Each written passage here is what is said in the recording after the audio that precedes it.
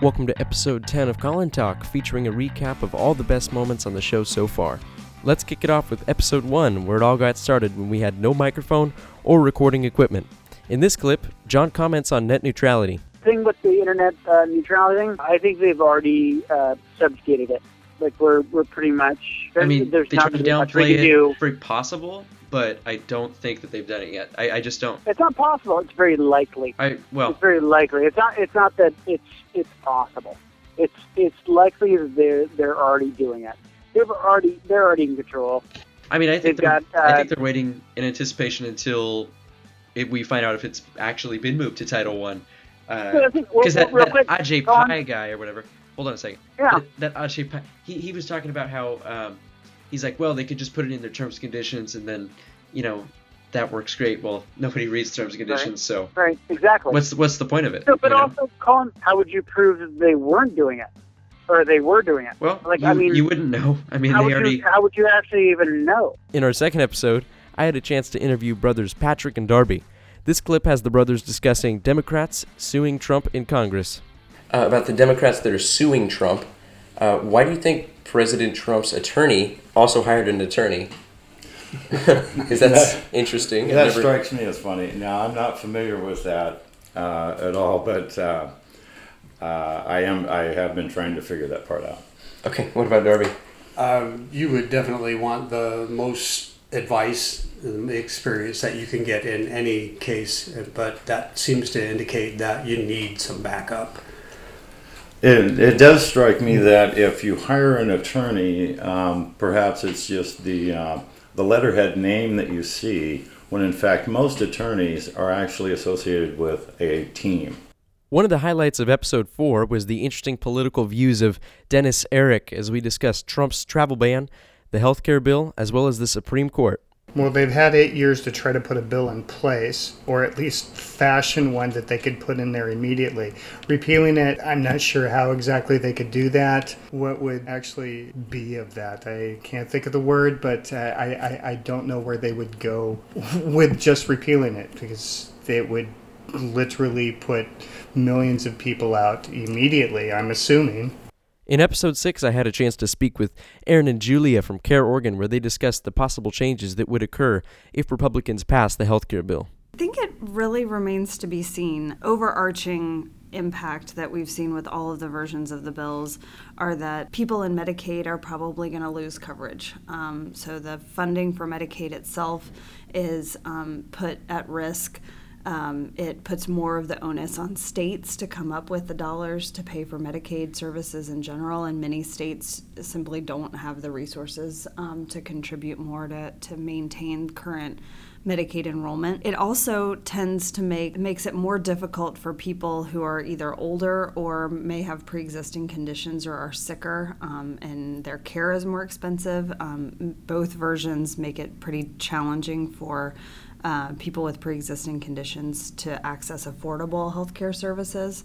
The other thing that I think this bill does that's different than the previous version is that it splits up the kinds of coverage that people can access. So they have a kind of skinny insurance coverage that would be less expensive but also not cover very many services, and most likely people who are already healthy, maybe young, maybe low income, and think, well, I don't really go to the doctor very often, so I don't need big fancy coverage with lots and lots of services in it, so I'll just buy the cheaper version.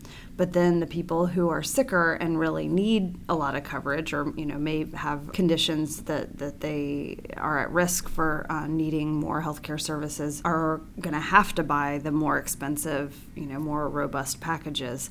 But what that does is, the way insurance works in general is that you have to have a pool of healthy people who pay a little bit more than what their care costs, and then you have sicker people who may cost a little bit more than what they spend. And on the aggregate, it sort of makes it affordable for everybody, because everybody's paying a little bit, and some people need a lot and some people don't need very much at all. In our special edition for episode 7, we had the opportunity to speak with CEO Carter Davies and veteran Ryan Kramer about the special meeting behind Live for the 22. So in 2012, the Department of Veterans Affairs had been conducting a study the past few years prior to that, where they were measuring death certificates in 21 states.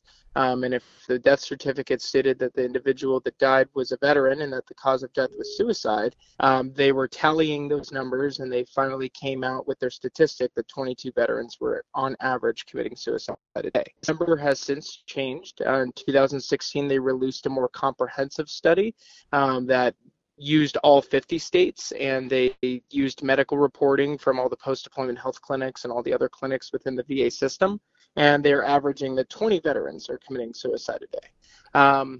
But as an organization as a whole, the 22 number is where this movement began. It's where the veteran community realized that we had a significant problem that we needed to address, and that number will always symbolize the movement of fighting veteran suicide. Anything Ryan would like to jump in and say? Well, when it comes to what that number is made of, 22, actually been personally affected by suicide a lot just with my own ranks. When I was in the military, I have a lot of friends who are part of that daily number, and so being a part of this helps me on a personal level not only fight. In our first Health and Fitness Special Edition with trainers Brittany Roberts and McLean Leonard, we got to talk in depth about nutrition and fitness.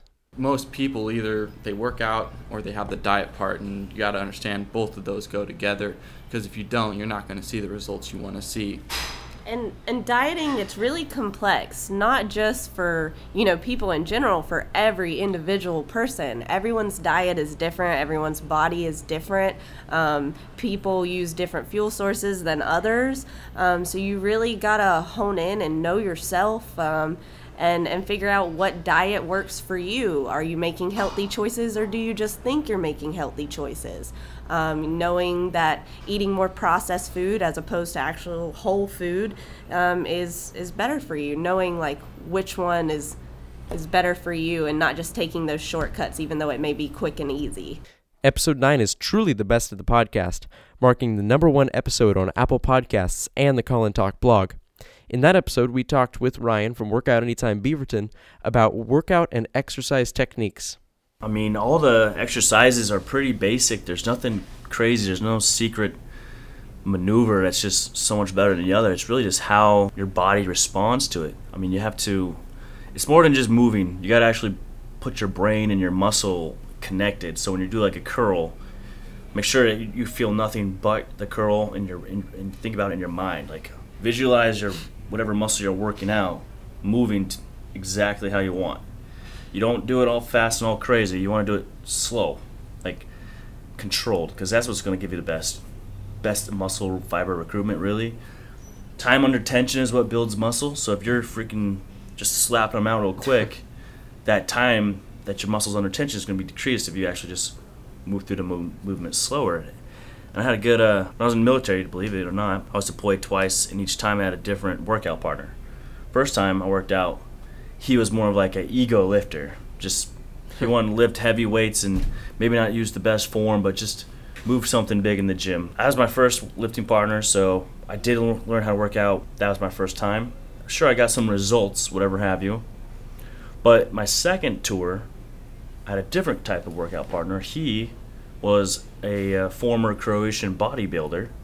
So his concept of working out and fitness was totally different. His was mind muscle contraction. Don't use huge weights. Don't lift with your ego. Don't compare yourself to other people in the gym, because they might have been doing it longer than you. So it's not fair to compare. Right. You have to compare yourself and how you were the other day. Right, you'll gain experience as you go. Right. He was big on form. He was really big on getting that contraction and getting that pump. And using less weights and less injuries, less risk of injury, I was actually got far more results working with that type of mental-mind connection as opposed to just going uncontrollable beast mode. You know what I mean? Yeah, I know what you mean. I mean, if you go beastie but use your brain, you're really going to unlock the most potential. So someone asked, well, what should I do differently? Well, have you ever thought about thinking with your brain too at the same time as you're lifting? I see a lot of people, they're doing the right movement, but they're not connected to the movement. They're just going through the motions. They're not using the motion to Right. get what they need to be. You know what I mean? Yeah, I know what you mean. We'll be back next week to debut our new Technology and Net Neutrality edition with Rick Hermanson. So let's make this the most popular episode yet. That's our show. Be sure to check us out on Apple Podcasts, Google Play, TuneIn, and Stitcher for an episode every Sunday. Be sure to leave a rating and review on Apple Podcasts to be featured on our website's testimonials. I'm Colin, and we'll see you next week. Thanks for listening.